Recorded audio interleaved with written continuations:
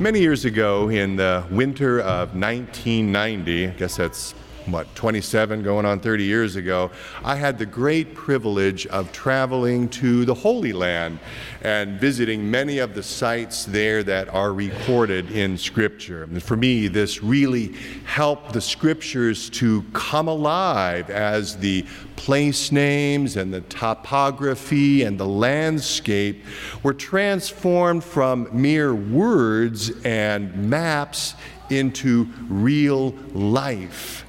And being there in person to walk where Jesus walked, it was an amazing experience and a great blessing. One of the places our tour group visited was Tabgha, which some of you may be familiar with. It is right on the Sea of Galilee. And this site marks the place where it is believed Jesus accomplished that very miracle that is recorded in today's gospel lesson, the feeding of the 5,000. That's where I got this plate. And on it are inscribed, there's a basket with 5 loaves, 2 fish, and this same scene is embedded as a mosaic in front of the altar there at this little church. Like many places in and around the Holy Land, there is a house of worship there at this site, and it is called the Church of the Multiplication of Loaves and Fishes, appropriately.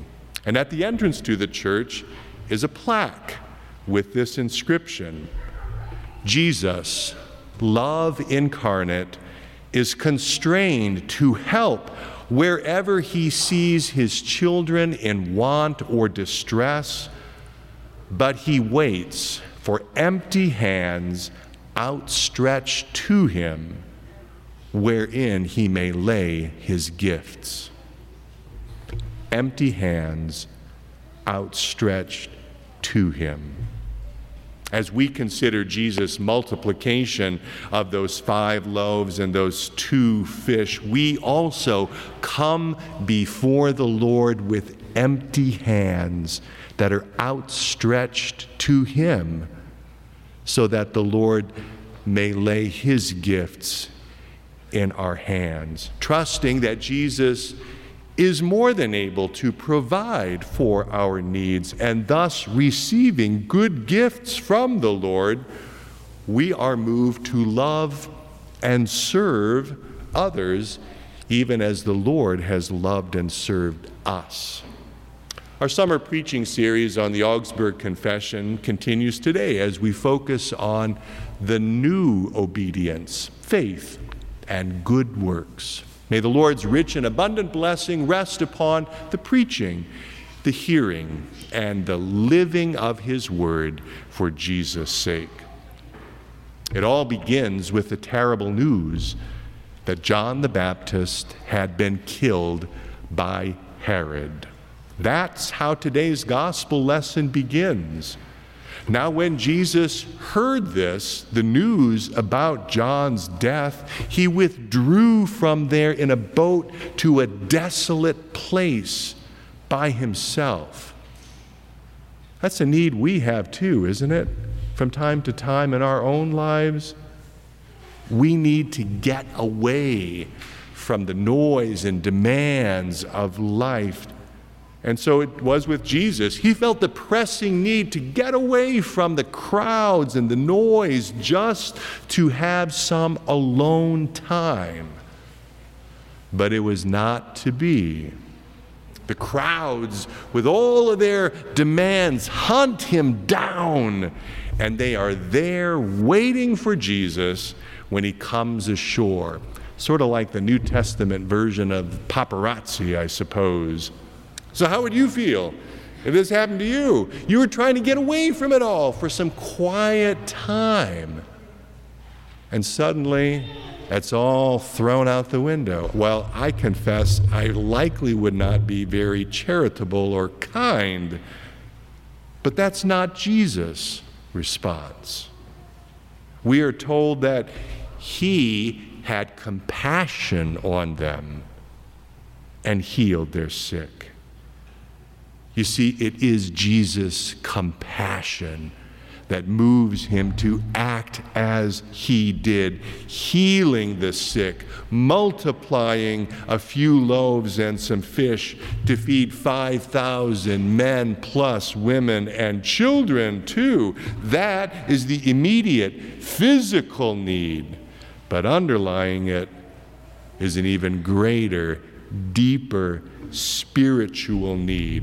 And not just of the people gathered there at the seaside on that day long ago, but every man, woman, and child throughout history. That same spiritual need is running through all of our lives. That need is a need for identity and purpose and meaning in life that can only be answered by the Lord. That need can only be met through the saving grace and compassion of Jesus Christ, who lived and died and rose again, that we might have identity and purpose and meaning in life, that we might be set free from sin and death. And in Jesus, that we might know for certain that God is for us, not against us, and that nothing in all of creation can separate us from the love of God in Jesus Christ. With the heart of compassion, Jesus, who is the bread of life, feeds not only bodies, but souls as well. What Jesus has done for us opens our hearts and our minds to a new obedience. We talked about this, as we do every Sunday, in the confession of sins. Did you catch it? Forgive us, renew us, and lead us, so that we may delight in your will and walk in your ways, to the glory of your holy name. That's the new obedience. The old obedience is very different. It's based on pride, on fear, on anxiety. It's thinking that it's our obedience which moves God to love and accept us. It's a relationship with God that is based on if, then. If I'm obedient enough, if I try hard enough, if I am good enough, then God will have to love and accept me. Trouble is, we can try and be and do all of these things, but we will fall short. It just doesn't work. And it leaves us in this constant state of uncertainty, wondering where we stand with our Maker and Redeemer. The old obedience leads us to see God, our Maker and Redeemer, as angry, vengeful, demanding. There's a better way. Not if, then, but because, therefore. Because God so loved the world that he gave his only begotten Son, who would be born, who would live, who would suffer and die in our behalf, who would rise again in triumph over death and the grave, to redeem us through his precious blood, so that whoever believes in him should not perish, but have eternal life. Therefore, we have been set free. We've been set free from that old obedience rooted in pride and in fear and anxiety. Faith based on if, then puts the burden on us, on our shoulders, on our own efforts. But faith based on because, therefore, removes that burden, because that burden has already been carried through Jesus. And he carried it for you and for me, for all of us. For Jesus' sake, God is at peace with us.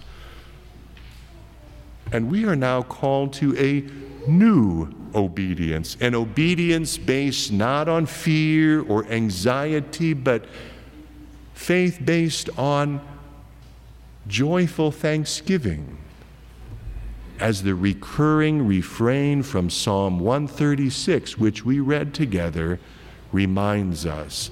For his steadfast love endures forever.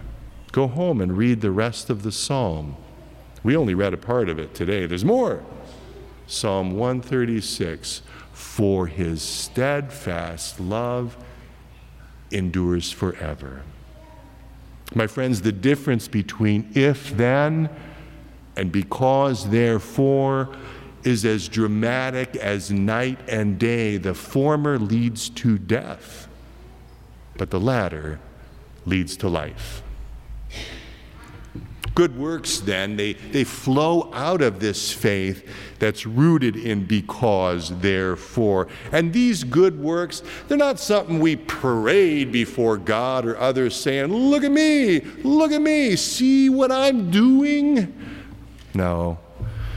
The focus is not on ourselves, but on the Lord and on the needs of our neighbor. This is all about that fourth mission practice of joining Jesus on his mission. Anybody remember what's the fourth mission practice? Pop quiz, people. Aha! What is the good we can do around here? What's the good we can do around here? And sometimes the good we can do around here is so simple and basic, we don't even have to think about it. It's just there, and we do it. But at other times, the good God is calling us to do, it may take some figuring out, some planning, because the need is bigger and more complex. We may need to involve other people who can help do good with us. Regardless whether the need is simple and basic or big and complex, at the heart of it all is compassion. Compassion is what moved Jesus to heal the sick, to feed the multitude. Compassion moves us to help wherever we see help is needed. Matthew's account of this miracle doesn't record this, but it is found in John's gospel, that when the disciples looked at their meager resources to feed such a huge crowd, their response was, what are they? These 5 loaves and 2 fish, what are they among so many? Often in life, that's our response too. We see only what we do not have. And whatever we do have isn't enough. It's never enough because we operate from a faith based on scarcity, because we're looking at the resources which I can generate, which I can do, which I can supply. And what we fail to remember is the truth born out of Jesus' multiplication of the loaves and fishes. Little is much in the hands of Jesus. At that inscription on the entrance to the church by the Sea of Galilee, Remember? Jesus waits for empty hands outstretched to him, wherein he may lay his gifts. Good works which spring out of this new and joyful obedience to the Savior, they're going to look different in each of our lives because we're going in different directions. We live in different places. We have interaction with different people. We have different circumstances in our individual lives. But here's the really amazing thing. In doing good to others, Jesus reveals that we are actually rendering good to him. He tells us, I was hungry. You gave me food. I was thirsty. You gave me something to drink. I was naked and you clothed me. I was a stranger. You welcomed me. I was sick and in prison and you visited me. Whatever good we may be permitted to do in this life, these works are not by accident, not happenstance. And the Word of God is very clear about this. Paul the Apostle writes in Ephesians chapter 2, and Lutherans love verses 8 and 9 in Ephesians chapter 2, right? For by grace you have been saved through faith. It's the gift of God, not because of works, so that no one may boast. We love that because it's all about pure and undeserved grace. But let's not forget that verse 10 follows verses 8 and 9, which says, for we were created in Christ Jesus for good works, which God prepared beforehand that we should walk in them. These things aren't by accident. They're not happenstance.